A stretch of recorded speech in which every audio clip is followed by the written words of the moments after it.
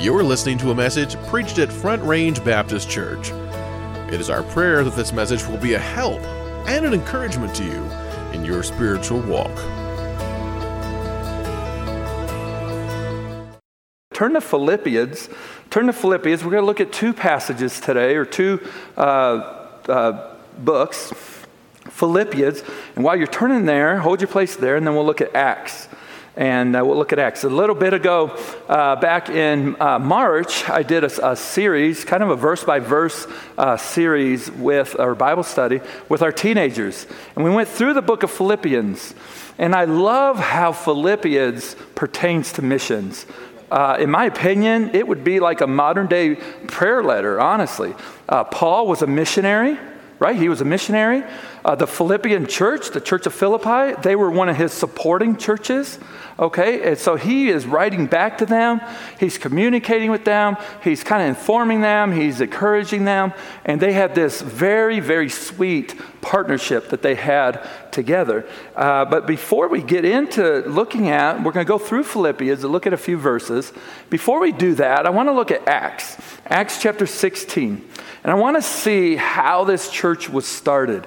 And it was amazing to be like, I've heard this story before, and I've heard of this. I never really put it together that this was the start of the Philippian church. And so I want to look at this just quickly and pull out a couple principles. And so first we'll look at Acts chapter 16, verse 9 and 10. And it says this: "And a vision appeared to Paul in the night. There stood a man of Macedonia and prayed him, saying, 'Come over into Macedonia and help us.'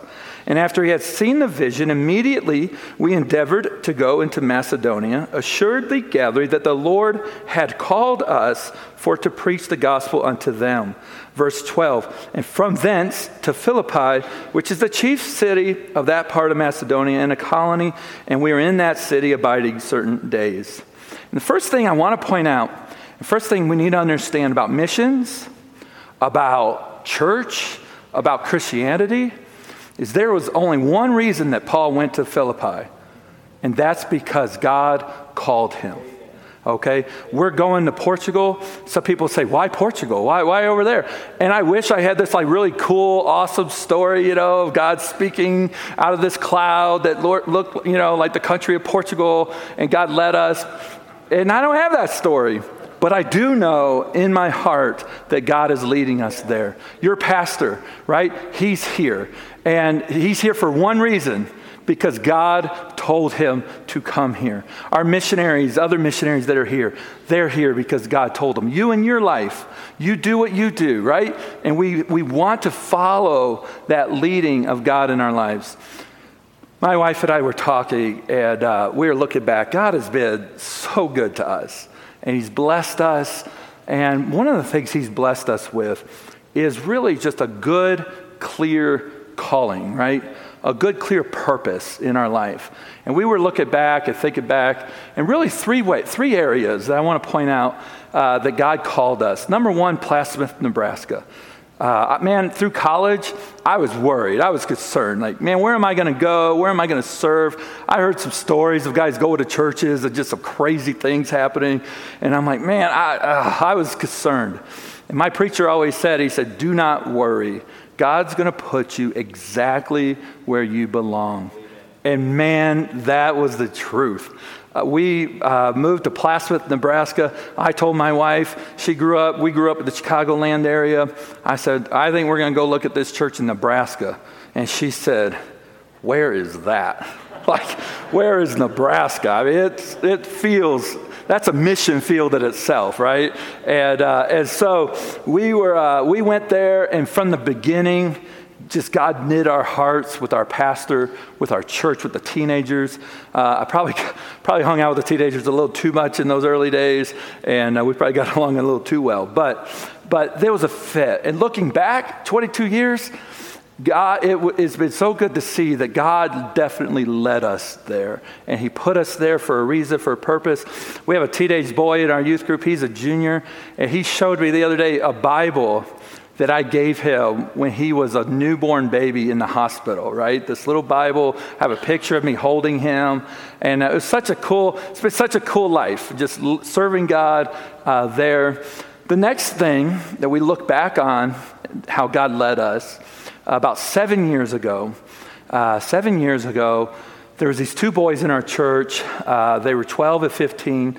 LaCorey and Daniel is their names. And they were coming to our church for 5 years.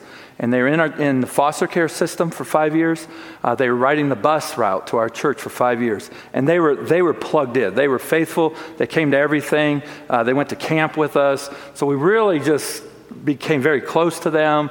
Our church developed a strong love with them. And at that point, the state, they were in a great foster home, but the state was kind of doing some things. They were really trying to find them an adoption home. They were talking about moving them out of the state, moving them away from their family, their friends, their everything they knew. They were trying to put them in, tested them in a couple homes that really just wasn't a good fit. And man, I was kind of involved. Man, my heart just broke for these boys, right? And I was venting one day, and I was talking to someone in our church that knew them, and I said, these are too good of boys to be messing with. I said, somebody ought to adopt these boys. And let me tell you, be careful when you say that somebody ought to do something, because God may have that somebody be you. And sure enough, here's a picture of them. You saw them earlier, but maybe not. Maybe somewhere. There they are. There's a picture of LaCorey and Daniel. Daniel's the tall one, but he's younger, and he reminds his brother of that every once in a while. And anyway, but God put them in our homes. And you know what? At the time, right, God speaks to you. It tells you he wants you to adopt teenage boys. Like, okay, I think I heard that wrong, right? I love teenagers. I could hang out with teenagers. We'll go to camp and spend a whole week, month together. But adopting, that's a whole other story. But you know what? We did because God wanted us to. And man, looking back, 7 years, those are our boys. It's been just God's hand in our life and in their life. We probably learned more than they have. And so it's been a good thing.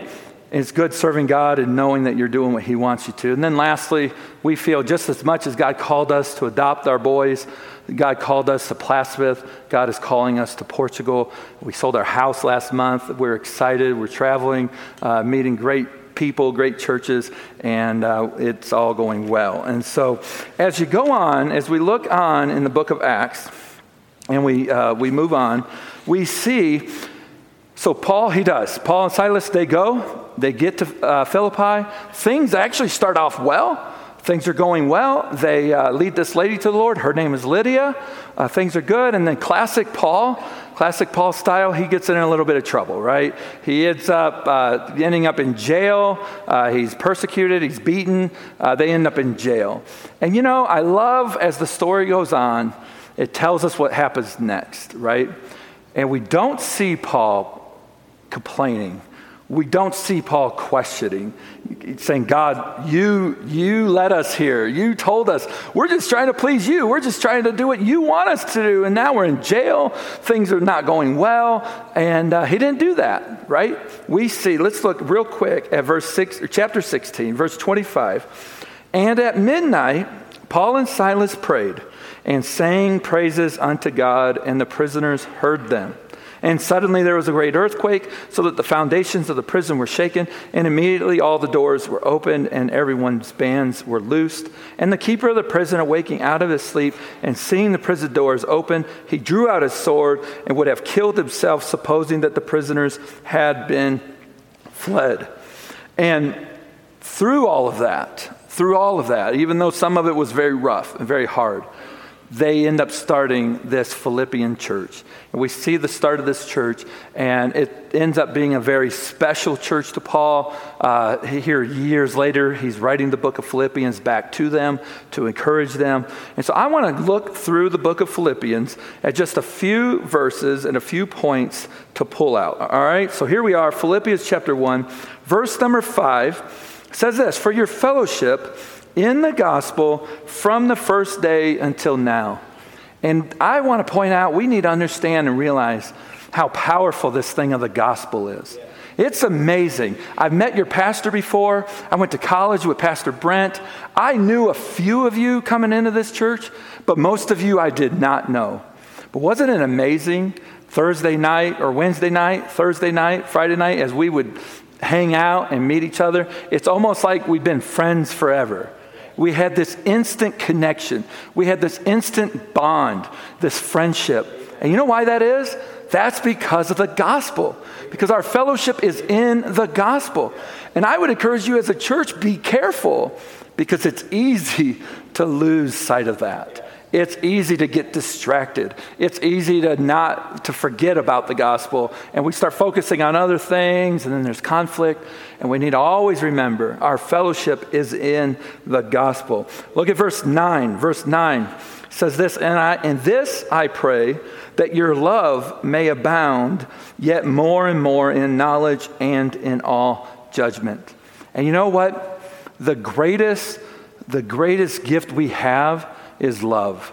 The greatest motivator, the greatest motivation we have as a Christian, as a parent, as anything, is love.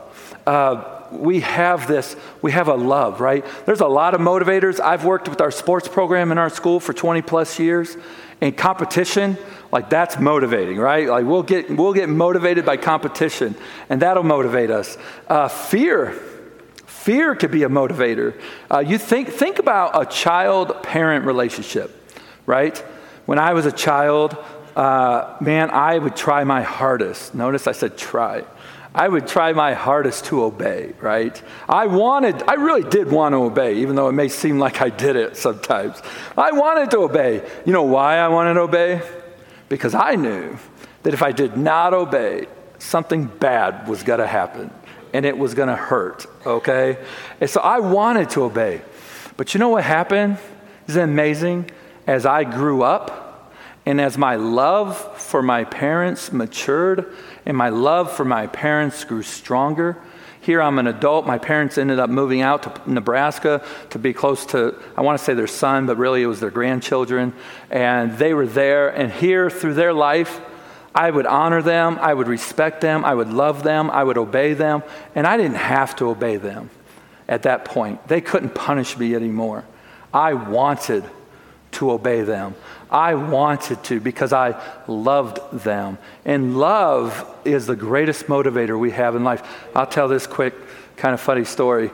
A few years ago, we were kind of cleaning out some stuff at our house and kind of going through, the storage room and different things. And my wife and I, we went out to eat one night. And we came home, and our 4 teenage sons were in the living room. And they found a popcorn tin, okay? Like the popcorn tin you get at Christmas time, and it's this popcorn tin. And in that popcorn tin was every love letter that I wrote to my wife in college. You're a step ahead of me here. Listen. There is not many more embarrassing moments in life than coming home and your teenage boys are reading the love letters that you wrote to your wife in college. I mean, they are laughing. There are tears coming out of their eyes. They are mocking me. They're like reading the letters to one another like, oh, Marianne, your eyes sparkle as the diamond. Oh, right. And, right. Yeah, they had a good time with that. Now listen. I did not have to write those love letters, right? She did not have to read. She definitely didn't need to keep them, okay? But she did, right? And I did write them, and she read them. Why? Because we wanted to. I wanted her to know how I felt about her. She wanted to know. She wanted to read. And listen, today, this is the greatest love letter we'll ever see. We'll ever read. We should never get to the point where we have to read the Bible. We have to talk to God and pray. We have to come to church. No, we should want to. If we are in this love relationship with Christ, because he loved us first, we want to. We love him and we want to serve him. We want to give to him. We want to please him. We want to know more about him, and we want him to know more about us. And that is what love does. That's what love does in our life, okay? Let's look on. Let's move on. And let's move to chapter 2, and verse 17 and 18, okay? And this is a good giving principle, a great principle for missions, okay, as we're in a missions conference. And so here we are, chapter 2, Philippians chapter 2, verse number 17 and 18. Yea, and if I be offered upon the sacrifice and service of your faith, I joy and rejoice with you all. For the same cause also do ye joy and rejoice with me. Okay? So Paul is telling them, like, number one, I understand that for you to give, for you to participate, to help me as a missionary, I understand it's going to take sacrifice. Right? It is. It's going to take sacrifice. It's going to take giving, and especially in those days, it was hard to be a Christian. The Philippi church was heavily persecuted. I mean, think about how Paul started the church. He ended up in jail, right? And so it's hard to be a Christian. So it took sacrifice. And he's telling them, I am thankful for your sacrifice. As a missionary, like, I couldn't do what I do without you. I am so thankful that you are giving and you're sacrificing to help me. Like, I love your gifts. I love what you're doing. Thank you. But look what he said too. So he says it brings me joy. But then he says in verse 17 or 18, for the same cause also do ye joy. Right? And that's contrary to what our brains, what our society would tell us. Our society says to have joy, to have happiness, we need stuff, right? We need a new phone. We need a bigger TV. We need a boat. We need a camper. We're in Camping City right here, right? Like, I've never seen more campers in my life that I have in Colorado. But, right, we need all this stuff to make us happy. And Paul is saying the exact opposite. He's saying, no, true happiness, true joy comes not from giving, but from giving, from sacrificing. This is cool. I love this. You're wondering what this jar of money was. This is very special to us. This is our very first love offering, right?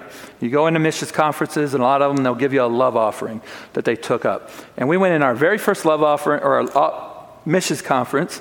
It wasn't even a conference. It was a service. And we went up to Fremont, Nebraska. It's about an hour from our house. And we went there. And we had a little dinner.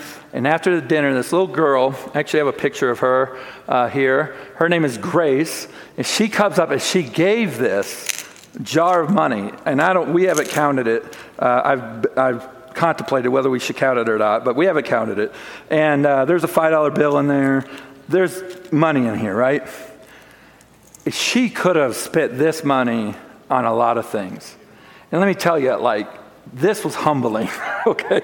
This really started our whole journey off pretty much with just a knife in the heart, because this made it real. Like, this is not big business. This is not this big empire. This is God's people, God's precious little girl, Grace, sacrificing and saving and combing through her grandpa's couch and finding all the coins she could find so that she could give it to a missionary to help this missionary.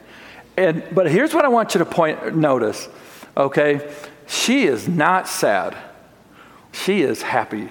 She was joyful. She was excited to give this and to sacrifice it, to save it, to help a missionary family. And that's what giving to God, that's what giving to church and being a part of something does. It brings joy into our life. Let's look at chapter 4.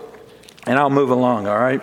Chapter 4, in verse 15, we see another great principle of giving and missions. He says this, now ye Philippians know also that in the beginning of the gospel, when I departed from Macedonia, no church communicated with me as concerning giving and receiving, but ye only. This is fascinating. It's almost astonishing that at one point in Paul's ministry, there was only one church helping him. Imagine if that church didn't help him, right? And here, this church, that he's telling them that at one point you were the only ones helping us. And I want us to think in our own lives, and this has been talked about a little bit this week, but in our own lives, be careful to ever think that someone else will do something. Someone else will do it, right? God's called me to Portugal to be a missionary, but guess what?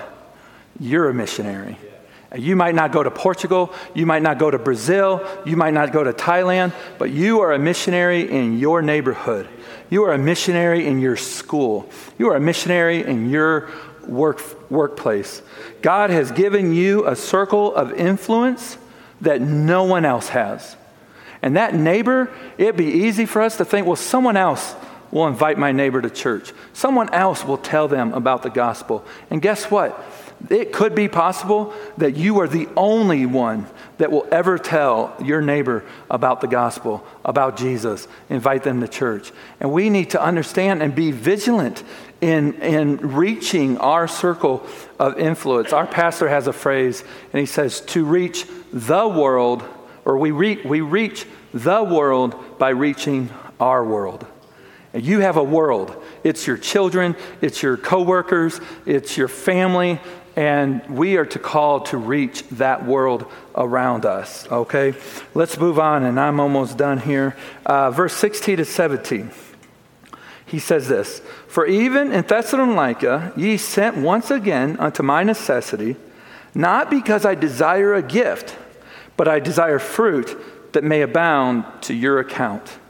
And Paul is teaching us here that even though he's the boots on the ground, right? He's the one going.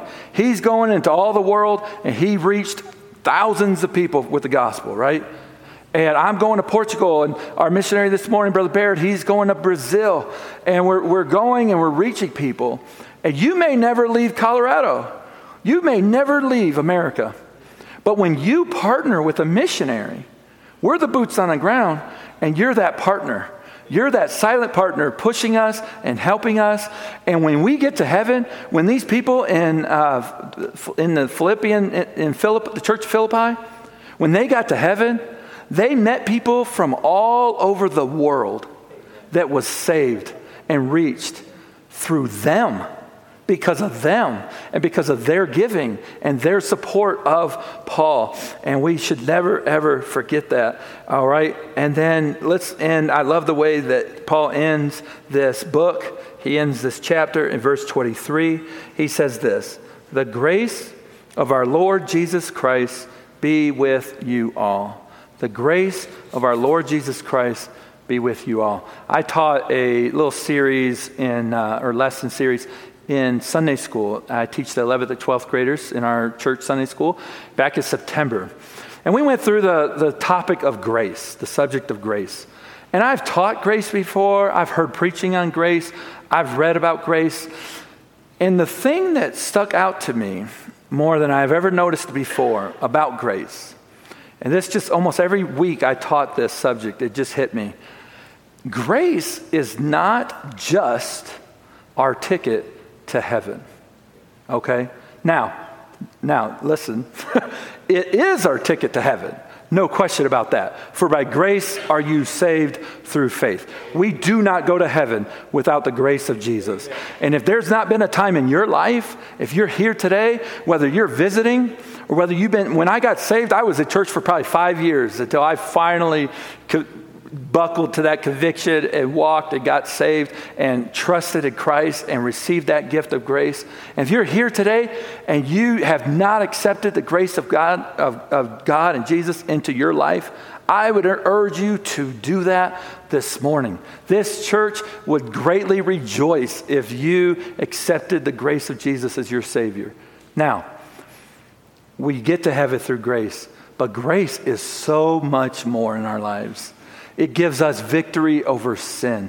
It gives us this relationship that was broken, it was severed, it was separated from God, right? And now, through the grace of Jesus, we could talk freely to the God of the universe, the creator of the universe. We could talk to God. He cares about us. He wants to be a part of our lives. He wants to help us. We now, because of grace, we have the Holy Spirit in our lives. And He walks with us. He guides us. He comforts us.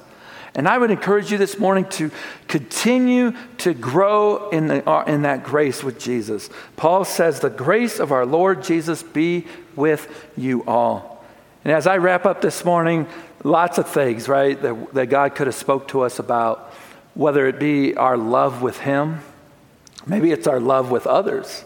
Maybe we love God, but man, we have a hard time sometimes loving those around us. Maybe there's the principles that God's speaking to you as he would convict you about what your role is in this missions emphasis time in this church.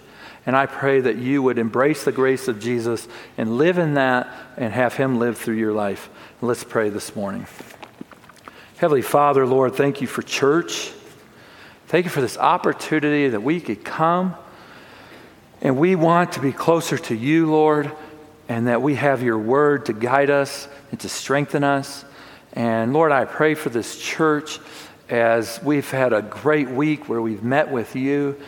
And I pray that we would continue to live and grow our relationship with you, Lord, and that you would grow in our lives and draw us closer to you, and that we would serve you with all our heart, soul, and mind, no matter where that is. And bless us now. In your name we pray.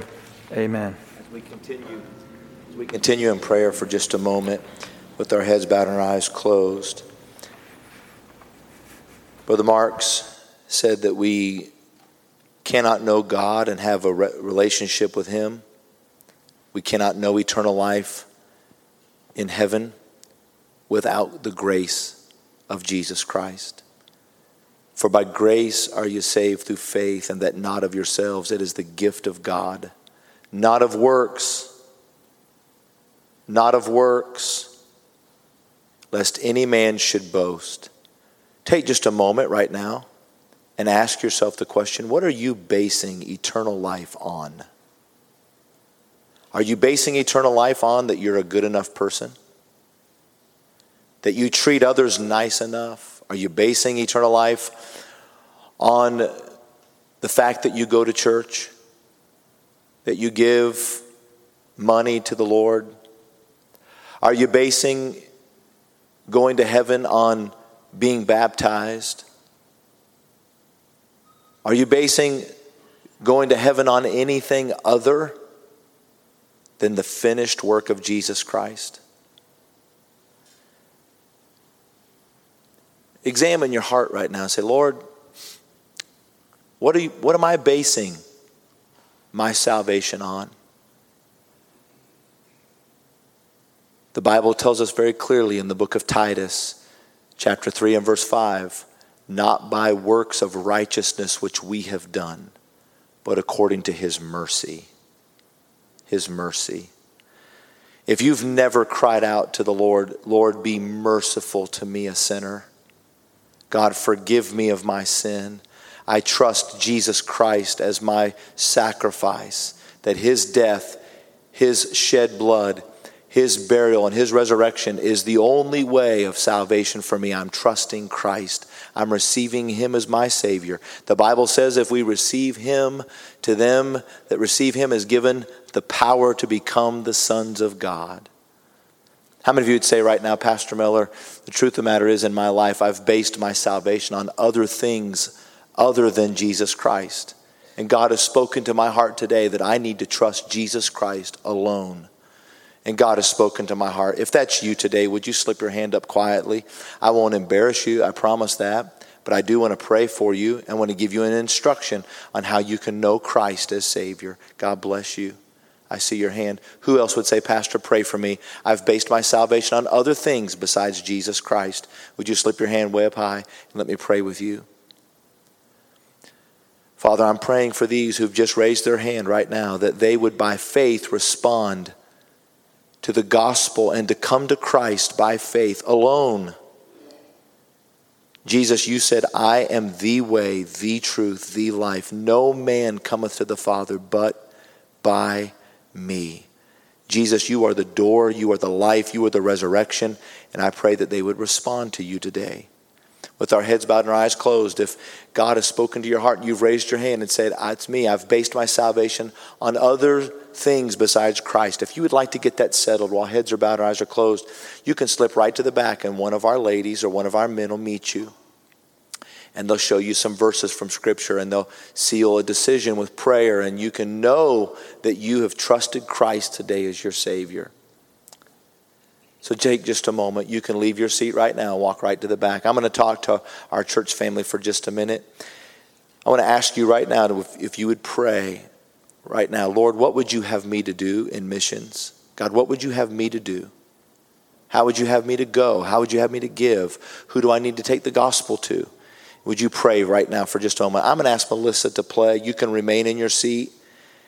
And I'm going to ask Melissa to play. And you pray right now. Say, Lord, if you have your by faith card, pull that out. Say, Lord, what would you have me to give? Lord, what do you want me to do with missions?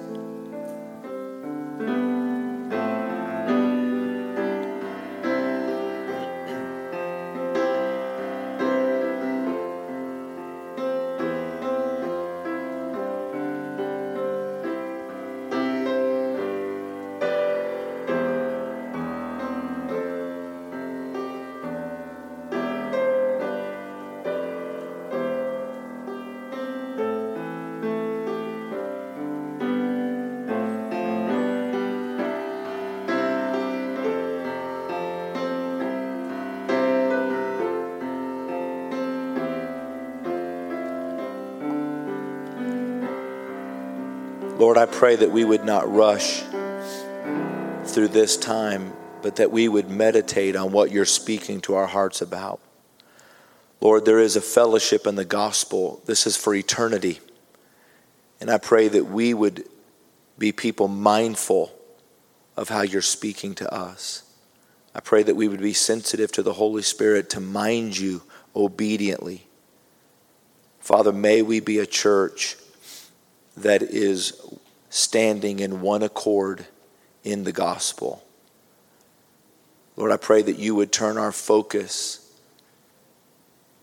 to those who are lost. So often it's easy for churches to become so inward focused that we lose sight of the world around us. So Lord, I pray that we would have both, that we would love one another. We would have fervent charity among our church, that we would encourage each other and bless each other, but then, Lord, that we would go and tell the world the gospel. Thank you for speaking to my heart today.